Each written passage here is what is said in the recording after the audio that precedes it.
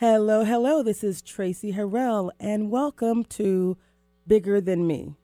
Each week, we focus on how to achieve your definition of success and happiness. On Bigger Than Me, we bring together a combination of ageless wisdom, the latest research, and engaging interviews with amazing people who are sharing their stories to help each of us achieve our full potential. Your journey to transformation begins right now. Let's do this. All right, this is Tracy Harrell, and you are tuning in to yet another amazing episode of Bigger Than Me. And I say it's amazing because I have amazing people joining me, and it's so much bigger than me. And today I have one of my favorite people, Dr. Jerry Bird Tart. How are you, Rachel? We can't see you on the visual yet. I am fine. Dr. Tart, you're in Florida. Yes. And today we're going to be talking about, this is kind of like a prelogue. You know, sometimes you before you read a great book, there's a chapter in that book, that basically sets it all up or that adds some additional context and meat. So today we're going to continue to build on this amazing journey we've been on around achieving racial equity and inclusion in business, education, wealth, and health.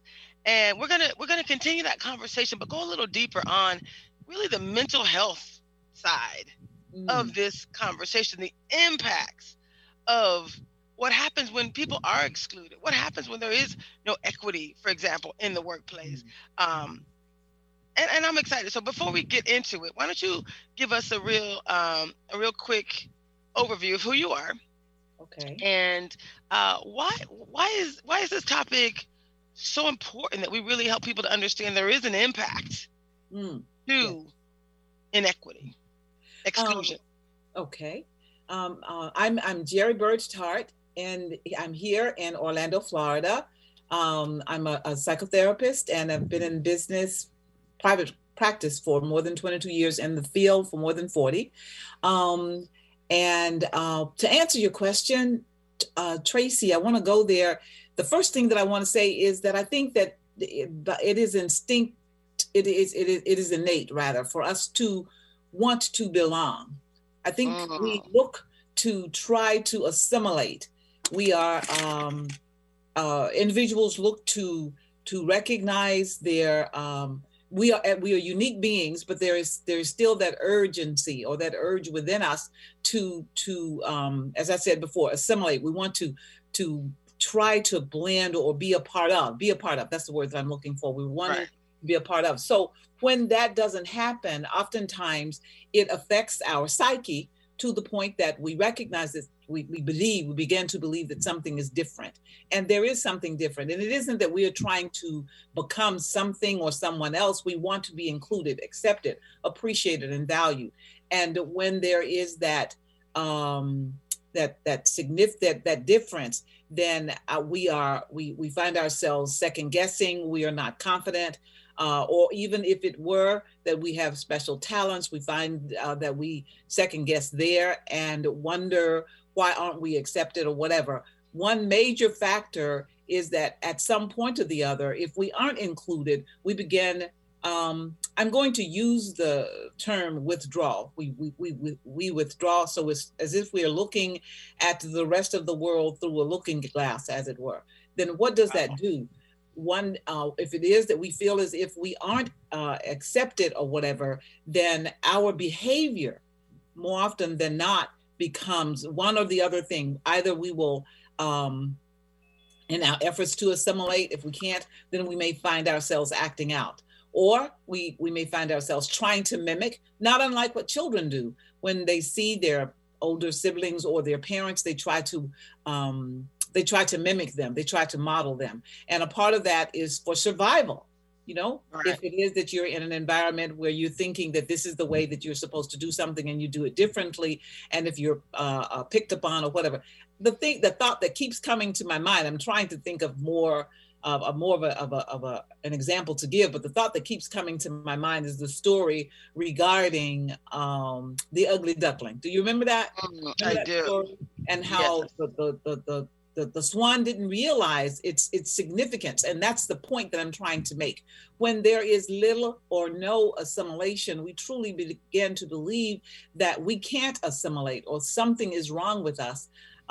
So as a result, we will push back or we will shrink in some regard or the other. So our efforts to use the tools or believe that those tools are viable are compromised. So the need for, that's one of the impacts. So the need for inclusion rather than exclusion is to build a stronger unit, as it were, even in relationships or whatever. When there's these grave differences because of a lack of communications or whatever, then the relationship in and of itself is less than what it can be. So the need to build is very important as it relates to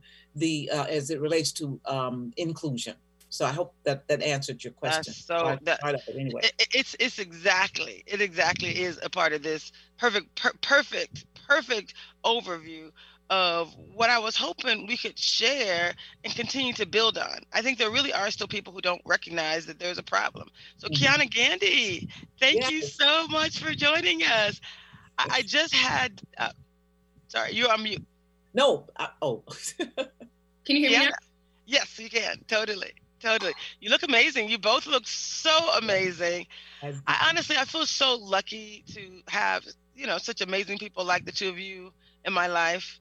This journey is not easy. It has been divinely, orchestrated, just the connections with each of you. I just wanted to say thank you. That's, you both are amazing. So today I have at least two therapists on. So I got Dr. Tart with 40 years, and we got Miss Kiana, who you actually have a new company. Tell us about it. And you're so insightful. You almost stole the show last time. You were on sessions. Right, didn't she? She was like dropping the mic. Everybody's been involved in this conversation for a while, and then you just sneak in and you just start dropping the mic. So I just think this pairing is such a perfect combination. So can you just introduce yourself and tell us just why is it important for us to think about the mental health impacts of exclusion? So first and foremost, Kiana Gandy. I am a recent graduate of Georgia State University, just recently got my master's. So shout out Dr. Tart, because I'm sure you have a lot of experience, and what I'm thinking is like a long road ahead. No, you've got it. You're bringing the new thing to the table. And I believe the question was the importance of mental health around inclusion or exclusion? Yeah, so as we think about exclusion, yes, why is it important for us to have these type of conversations around mental health and really talk about the impacts of exclusion on mental health? Yes, for sure. So as just human beings, and if we look at other groups of animals, that there are some that are kind of solo, but most animals move in groups, in herds, in pods, and us as people, it's no different. So our number one instinct as humans is to be loved and feel safe around other people. So connection, community are extremely, extremely salient. And I think that's why when you see, the same behavior in a neglected child, you could see in a neglected dog, I'm really scared, I have this trauma response when someone tries to get close to me because I don't know what intimacy looks like, or I don't know what safety with someone looks like. It's always like this abusive cycle. So inclusion and exclusion plays a huge role, because that's where we find community. That's where we find others like us. That's where the world is telling us, oh, you're like other people in this way, you're accepted. And so when we do not have that, I think it in some ways can rewire what our beliefs are. And then have us thinking, maybe I need to change myself in order to be accepted, or I need to do more in order to be accepted. And then we perpetuate that. So if I've been excluded before from a group or a company or a family, then I know what it feels like. And I see that response, and I see someone else doing something I might not like. And my initial reaction is to exclude them, say, no, that's different, that's unique, I don't like that. When we talk about mental health, of course, that can show up in anxiety, that can show up in depression, that can show up in a lot of different things. And then that's not even getting into like the physiology around disease showing up in our body. So Yeah. Absolutely. Absolutely. I love that. And I love that we're just starting out with basically, I feel like you both, Dr. Tart, you and Kiana are both basically setting up this conversation to clarify why it's important for us to continue to tell our stories. Why is that so important? And Miss Zelda, how are you? You're on mute right now. You look amazing. You're muted, so you can unmute real quick. And we've just been talking about, so we just had Dr. Tart do her intro.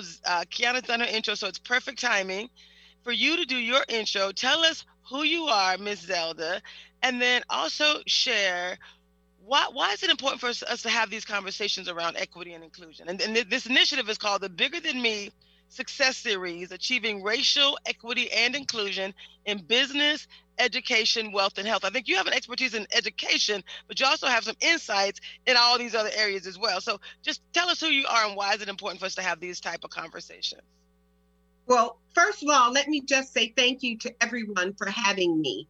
Wow, it's a very, very big topic. Absolutely, totally and completely agree with what I heard the last person say, referencing inclusion. Inclusion is extremely important. Many would tend to agree, I would think, that inclusion allows us to feel safe, to feel quote unquote normal, if you will. But who I am quintessentially, I am a teacher, although recently retired. However, I'm still a teacher. Once a teacher, always a teacher. I am also very, very passionate about the academic achievement gap, which unfortunately disproportionately impacts Black and Brown students. There is an inequity, if you will, in education. That gap needs to be closed because, as we know, education is the precursor, if you will, to who it is we ultimately become and the ways in which we contribute to the community.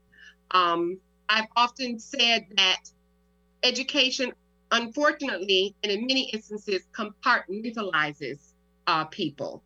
And it is a fact, however, that the salary ranges differ for a high school graduate versus a college graduate versus a certified individual or a licensed individual. So education plays a very big part in all of our lives. And certainly if we need to have inclusion and equity anywhere, it's in education.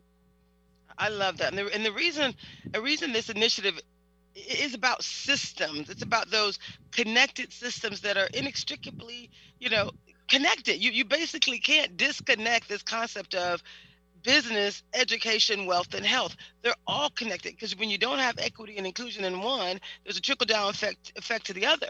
But the good news is, as we bring racial equity and inclusion into business and into education and these other wealth and health, they all also positively impact each other. So you have a strong, obviously, focus on education, and we can definitely go deep into a number of reasons why our youth are oftentimes traumatized when they're excluded.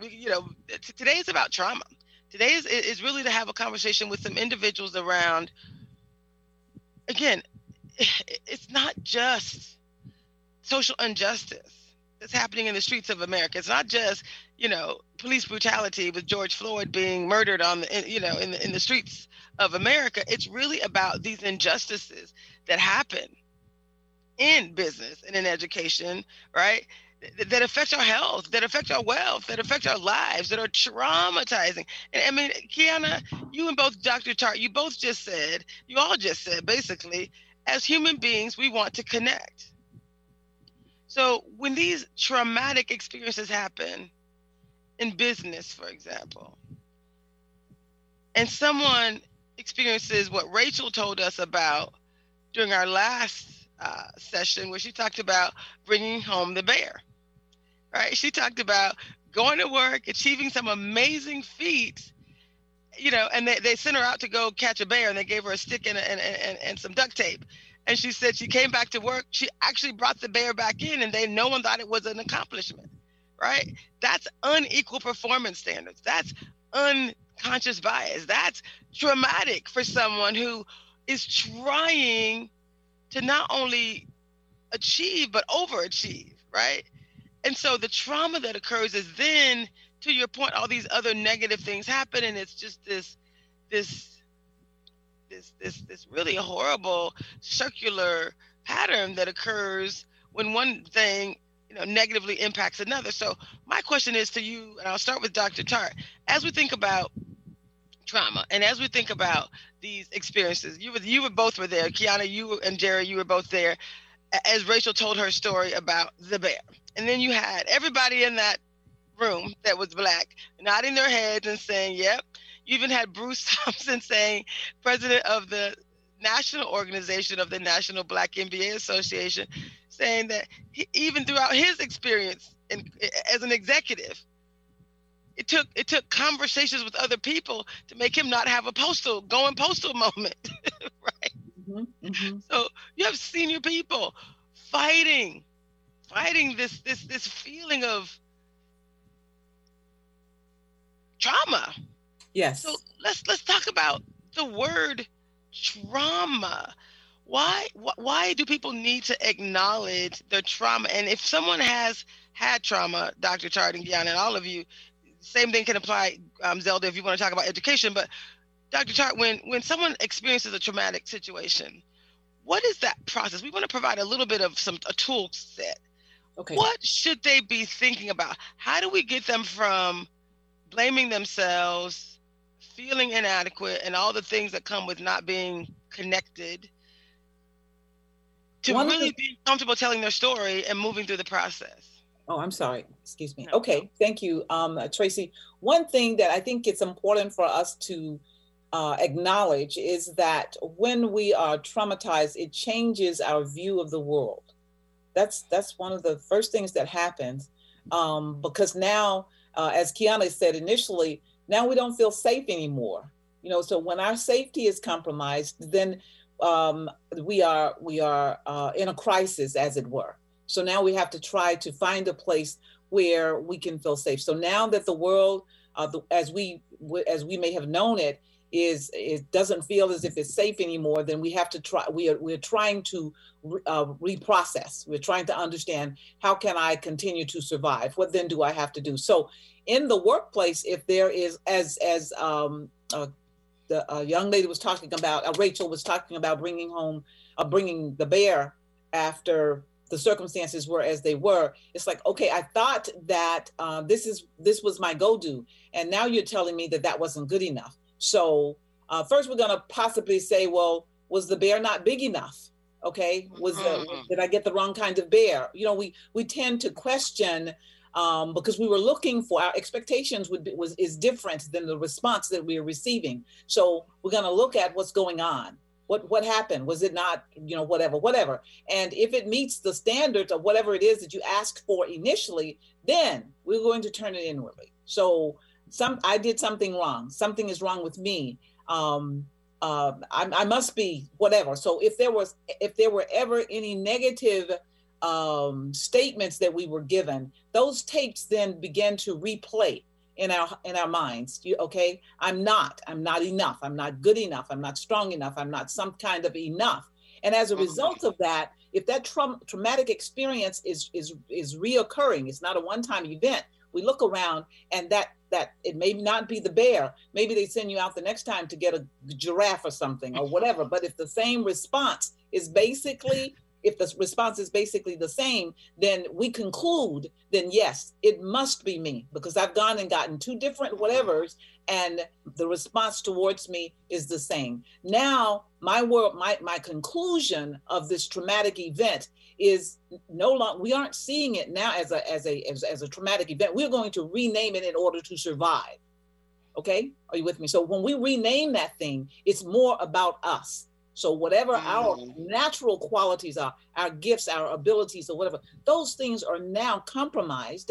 They then we become or begin to behave in a minimized manner, because we feel as if we are no longer of significance. Okay, so as a result of that, there are all kinds of behaviors then, because we are now frightened. Remember the natural processing of thinking that our world was safe. It has now been solidified that this world is not safe, but I must survive. So how then do I survive in an unsafe space? My back is up now. My defense mechanisms are out now. So now I'm in a fight, flight, or freeze posturing, and it becomes our norm. So therefore, it's difficult for us to believe and or process or exercise in the manner that would give the positive things that we're looking for. There was so much in there. Yeah. Wow. That was good. Yes, and. Wow. That was so there was so much there. A couple things you said. I'm going to ask a couple things you said about it being our norm. Okay. Yes. That means we are often in a constant state of, you call it fight or fight. Yes. Fight or flight. You talked about a state of trauma, yes. a state of questioning, a yes. state of non-optimal emotional balance. You're definitely not believing in yourself. If that's the state of being, knowing that we're in systems that often result that way, and it's not always the case for Black people. We're talking about when it is. We're not taught to talk about it. But if that's our constant state, and people are like, that's me, she just described me, in the name of Jesus, that was me. So if somebody's listening right now and they're like, yes, yes, and yes, take it to the next level, Dr. Tharp. What can they do? What should they do? That self-care is probably one of those things. Let's talk a little bit more about the next thing. Okay, the next thing is in addition to first identifying it. I mean, call it by its right name, and then make the decision that there is, because outside of that environment, if we can walk into another environment and find a place of safety that's comforting, there's an assurance. So that, and unfortunately, I want to say that starts within, but here's the deal. When you're hurting, you don't know how sometimes to pull that self-care in. You don't see the significance of it. Remember, your safety has been compromised. So as Maslow says, that's one of the primary needs there. So if that's safety, we have to find a place of safety. So the effort, I would submit that we have to reach out and share our thought processes, in my opinion, with someone who can validate the fact that where we're coming from has been trauma, it was trauma, and what we need in terms of self-care. And I want to say this because I think that it's critical. We do have the tendencies for self-care, but now remember, our process of thought has been broken. So someone is gonna have to help us to understand that what you've already got some survival skills. You've got some fantastic survival skills, and it's not about blowing smoke, but it is about the fact that you've survived. Our literal survival speaks to the fact that we have the tools within us to do the self-care. What you might need after the traumatic event is to understand how to recognize them again. Okay, how to recognize that self-care, those self-care tools, and to begin to utilize those self-care tools. Sometimes it's almost like, if I can take it back to a child, if that child has been frightened, he or she possibly needs to be held, they need to be stroked, they need to be told that they're safe again. So those things have to be reiterated to us, right? We have to begin to believe again that there is a safe environment. So that self-care is critical, but sometimes the trauma may be of such, because it could be so severe that we can't find it ourselves. I'm taking notes, by the way. So if it looks like I'm looking away, it's because this is so good. I'm just like, you know, this series is doing two things. We're basically creating a full video production to take the country and the world on this journey with us, right? This Bigger Than Me success series, this is not about a bunch of people coming together talking. This is being very intentional about asking the right questions, being very strategic about the questions we ask, the information that's being communicated, and the solutions that are being brought forward. Oftentimes we know exactly what to do. We're just not doing them. We're just not in a place where we can even acknowledge you've been traumatized for so long. Take someone like you to basically look outside in and then say why it's so important for us to have these conversations. Ken, I'm gonna ask you the same question. If you can just kind of help build on what Dr. Jerry was just talking about, this idea of, trauma. And how do we, what would you say to someone who's been in this place for so long, has been in corporate America, has experienced what she said, is now recognizing that is exactly been my experience. Talk to us. Talk us off the ledge, if you will. I would echo the first step that Dr. Tartt said was to identify, like call a thing a thing. And I think even that sounds to some people really, really difficult, because when we think about especially childhood trauma, to some people, if it's happened so long ago, that people can just think like, oh, this is just how I am. Or like it was happened when I was 3, 4, 5. Oh, this is just who I am as a person. I can't get close to. I have barriers. I have a lot of guard. That's just my personality. And so it's really hard sometimes to call a thing a thing when I think people will ingest trauma and like internalize their trauma and just say that's who they are. And so I think with calling a thing is a lot of time going back in time with people and figuring out, oh, so how long have you been like that? What does that look like in your life? What does a guard up look like? Who do you like to have guard up around, and who do you wish maybe you didn't have a guard around? And so trying to unwind this huge ball of trauma and trying to find one end and then find the other end is really difficult when you also have to think about families and tied in there. There's a lot of people with intertwined trauma, right? And if all we look at, like in our family or in our direct environment, are people that are also traumatized, and it can just seem like, oh, that's just how they are. That's just how this neighborhood is. That's how this community is. That's just how we operate. Then it's really hard to say, wait, that's not normal, or I don't actually want to be like that. So I think the deep rootedness of trauma, or if we're even looking at chronological time, how far back trauma goes, when you tell someone or you're talking about trauma, I think a lot of people who are traumatized wouldn't even say that they're traumatized. Right. Oh yeah, I just go through hard times and some days I can't eat and I just keep going. And it's like, wait. That, we normalize a lot of that conversation with our friends and family because they might be in a similar situation. So it seems normal. But I think people, when you go to see like a therapist, you're going to talk to a friend or someone and you have like that mirror up, and then someone might break that cycle and say, that doesn't sound normal, or it doesn't sound like you deserve that, or it sounds like you should ask for more, expect more, or people should treat you better. Then people are like, oh, I had no idea. I just thought this is kind of the way things were. So I would say really giving people, not assuming that people know even that they have trauma in their bodies. And I think that was one of my kind of like rookie mistakes of like, oh, let's talk about your trauma. And people are like, I'm good. Like, I'm fine. So. I'm good. Rookie mistake, right? But I was, as I learned more, I realized that one, trauma is still super taboo. So people, that's not something I just want to claim, as myself, because it can be seen as weak. And that people have so much trauma around them that their trauma just looks like another thing and another normal thing. And I think, and probably you can see this in the classroom since you're in education, Zelda, but I think when kids are kind of at this playing field and you kind of know how 3-year-olds are supposed to act and how generally 5-year-olds are supposed to act, that's when people can really identify, oh, something seems wrong with that child. But when we're all 30, 40, 50, it's a lot harder to point out and say, that's bad behavior, that's good behavior, you're a good girl, you're a bad girl. So the older we get, I think the ball gets a lot more intertwined and the rope gets longer.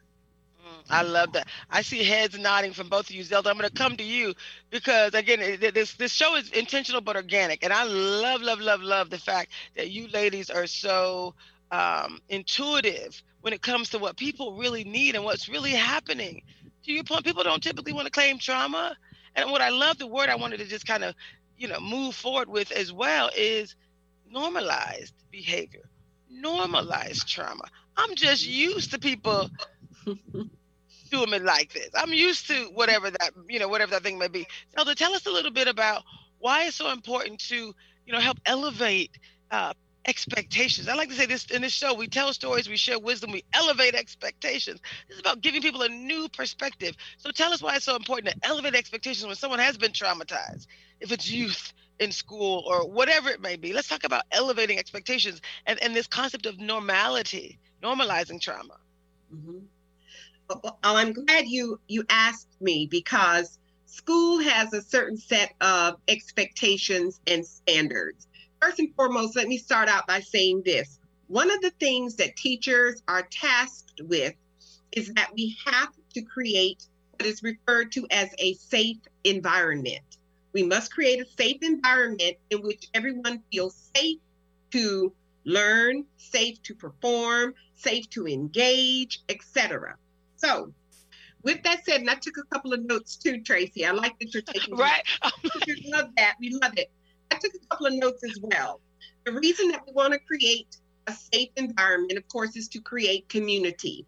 In a community, we all work together toward a purpose or goal. We have a single goal in mind. And of course, in the classroom, it's to learn. Secondly, I wanted to talk about trauma. Trauma as it relates especially to education. Some things that may traumatize our students, our children, would be that they're struggling readers. That's traumatizing for children. Especially, I taught high school. So by the time you get to high school and you're considered a struggling reader, it is traumatizing. It is a form of trauma. Retention is a form of trauma. Labeling students as either ESE, gifted, whatever, those can be traumas as well. And suspension, that's that school to prison pipeline where our students are. And when I say our students, I'm referencing students of color, African-American students in particular, who are disproportionately suspended, males especially, versus all of their other counterparts. So those things can be traumatizing as well. Why is it important to elevate norms? Because school is where it all begins. Long before we ever get to corporate America, we start with school. There was a person who wrote a very interesting book titled, Everything I Needed to Learn, I Learned in Kindergarten.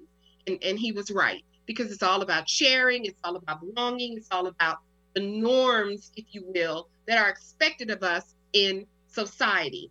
But I'd like to point out that there are some students, and I think Kiana said it very well, there are some students who come to us with traumas, whether that trauma is child abuse, molestation, homelessness, and a plethora of others, which we are tasked, by the way, as teachers to report. If we suspect that there's abuse, we by law have to report that we suspect that.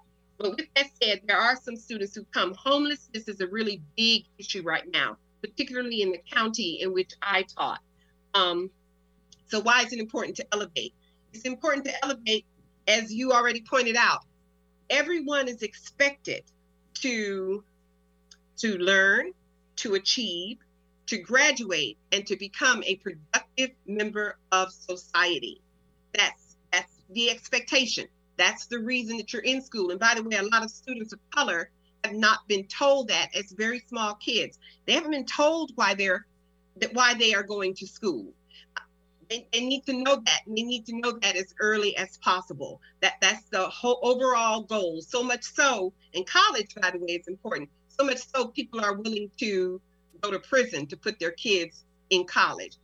So there's this whole systemic, institutional rule, if you will, to education that doesn't necessarily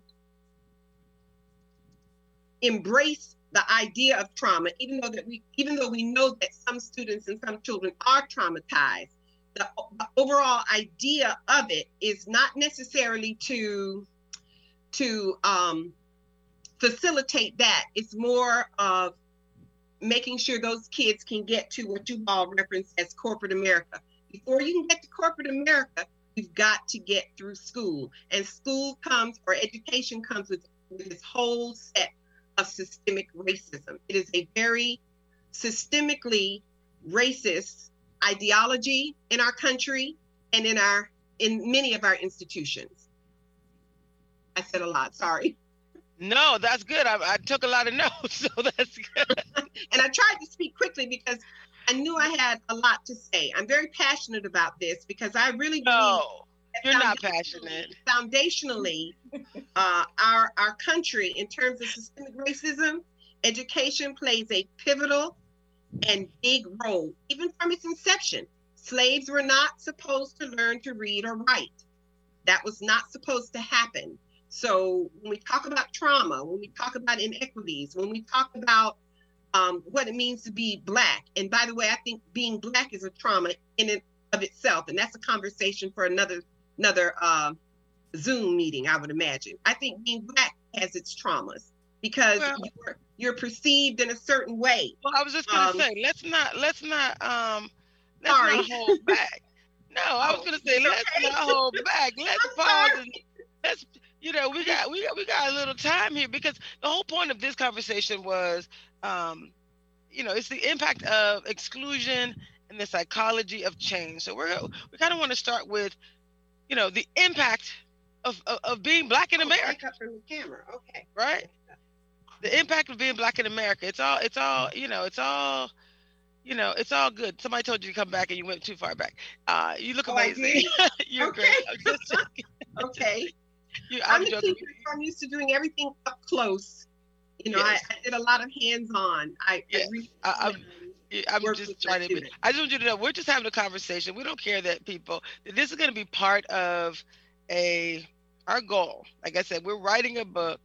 We are creating a video diary, a video production of lessons learned. People really connect when they see the faces and feel the passion. So don't ever apologize for being passionate on this show. That's basically a requirement for admission. Okay, so that's how we roll, Dr. Tart. Am I right? That's why I love Dr. Tart so much. Kiana came in swinging. I was like, all right, she's so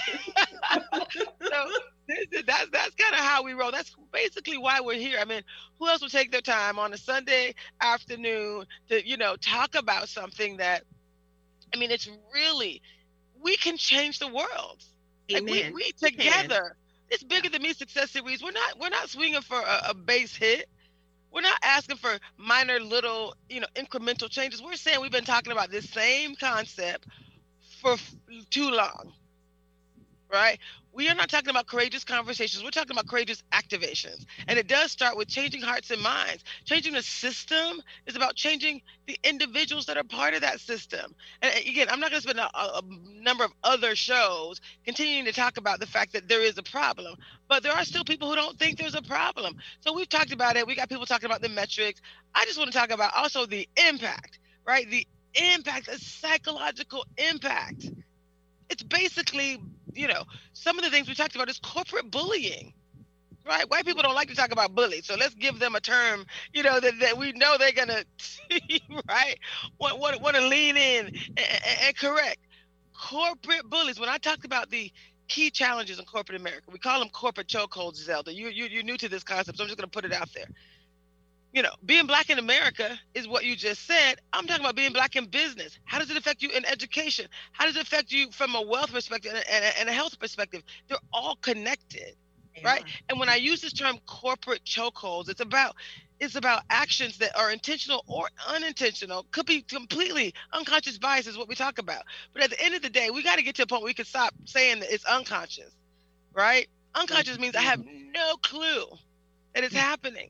So we're creating an actual paradigm shift that allows us to say, here's what's happening. Let's all just agree. Here's what you do when it's happening. We've created these bigger than me moments. It's a bigger than me movement because we're basically going to stop the status quo. We're going to put the brakes on when these things are happening, when it looks like somebody's experiencing unconscious bias, when it looks like there's unequal performance standards. I'm going to be very specific. When it looks like there's similarity bias and there's exclusion and there's inequities, we're just going to stop. Like that, you guys talked about the concept of interruptions, right? How do you stop the status quo? How do you interrupt the system? Ken, I think you were the one who really got me excited. You were the one who talked about these interruptions. And then Dr. Tart, you got me overly excited when you said, look, when you do something, when you start using your hands, I get really excited.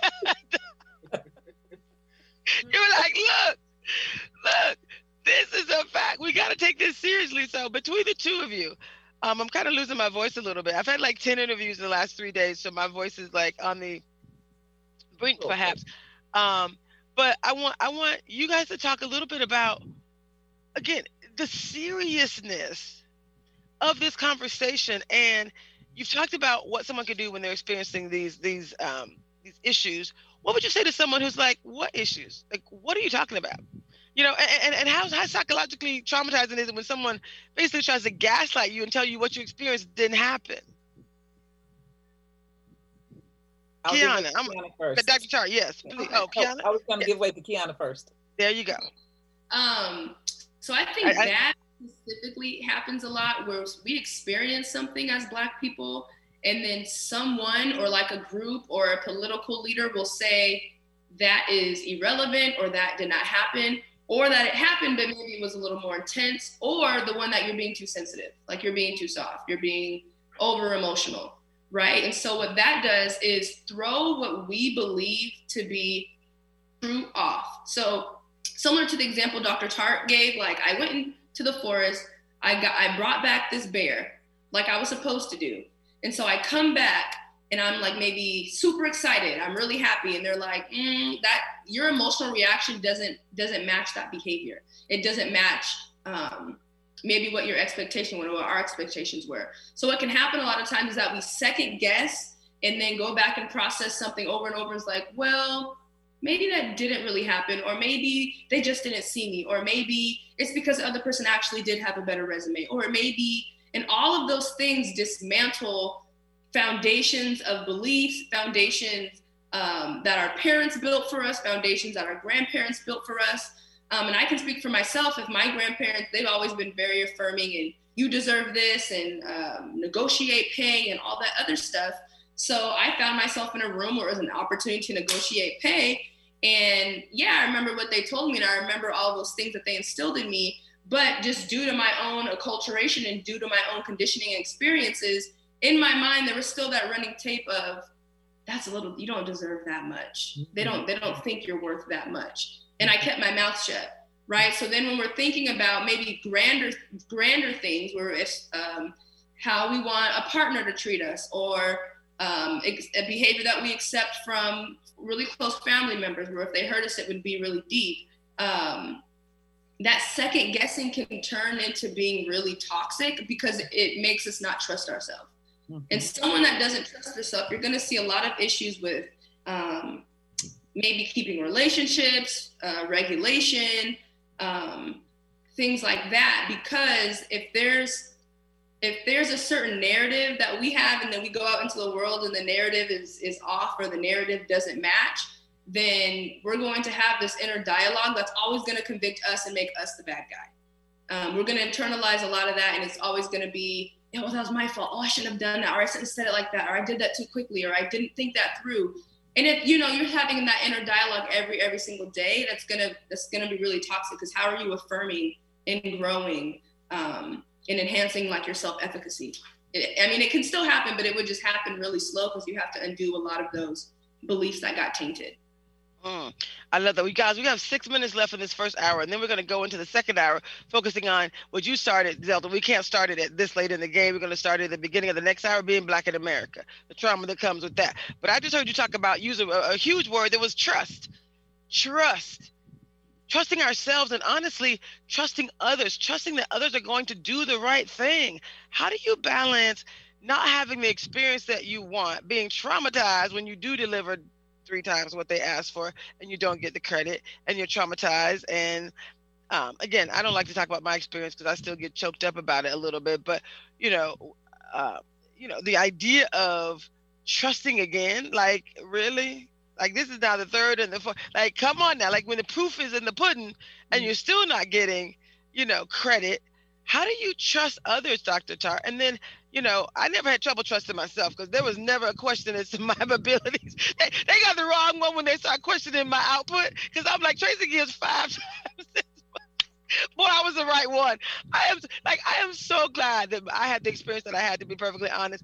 It had to be me, because God knew he had to put somebody up in here that was like, you can tell me 1,000 different things, that I am too loud, that I am got all kind of issues, but you can never tell me about my ability to deliver. So once that happens, it was like, okay, now I got to focus on changing the system, because I had people, literally youth, coming to me wanting to commit suicide, asking me, Miss Tracy, why do they do this to us?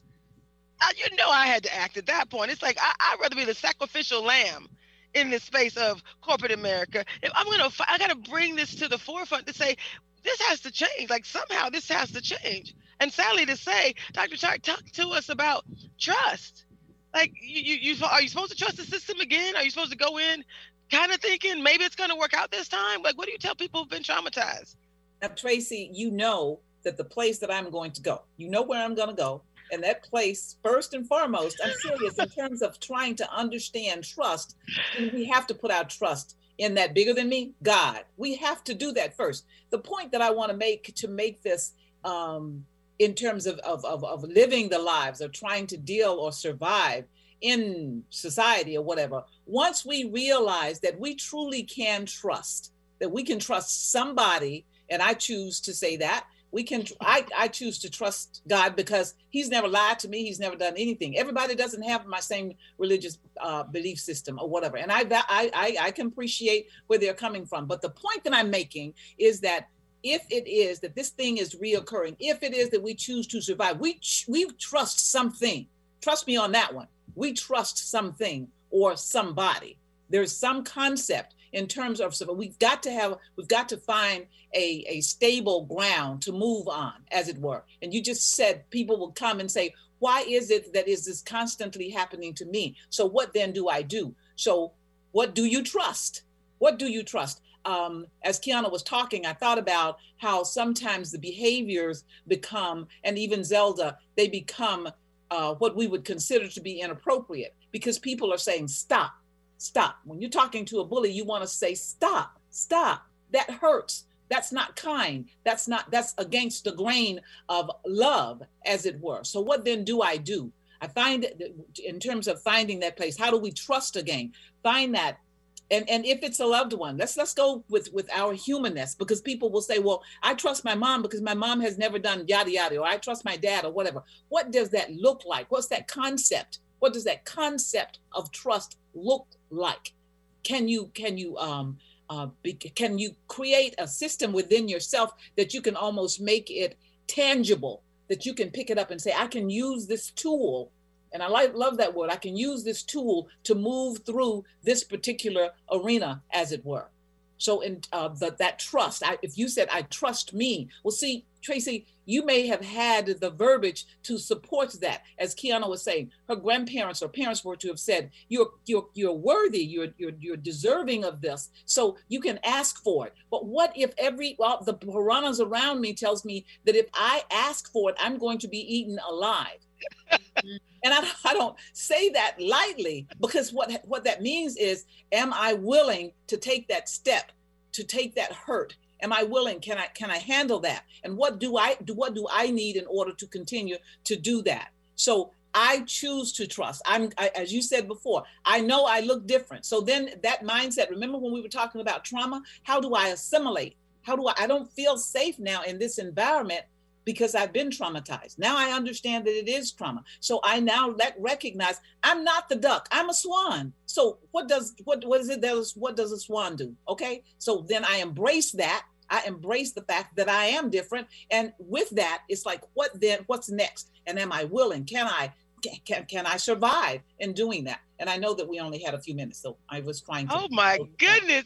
That was so amazing. So listen, that was amazing. We do have to end this particular hour. We're just going to take a 2-minute, 3-minute station break, and then we're going to come right back into this next hour, and we're going to start right from where you just left off, Dr. Tartt, talking about how do we create this safe space, right? What do we do? If the piranhas around us are telling us that we're not safe, how do we trust? So we talked about the what happens. Now we're going to talk about how do we thrive? How do we thrive and how do we survive? This is Tracy Harrell. Thank you, Zelda, Kiana, and Jerry Bird Tartt. Stay with us. We're going to come right back with part 2 of this amazing conversation. This is Tracy Harrell, and it's Bigger Than Me, baby.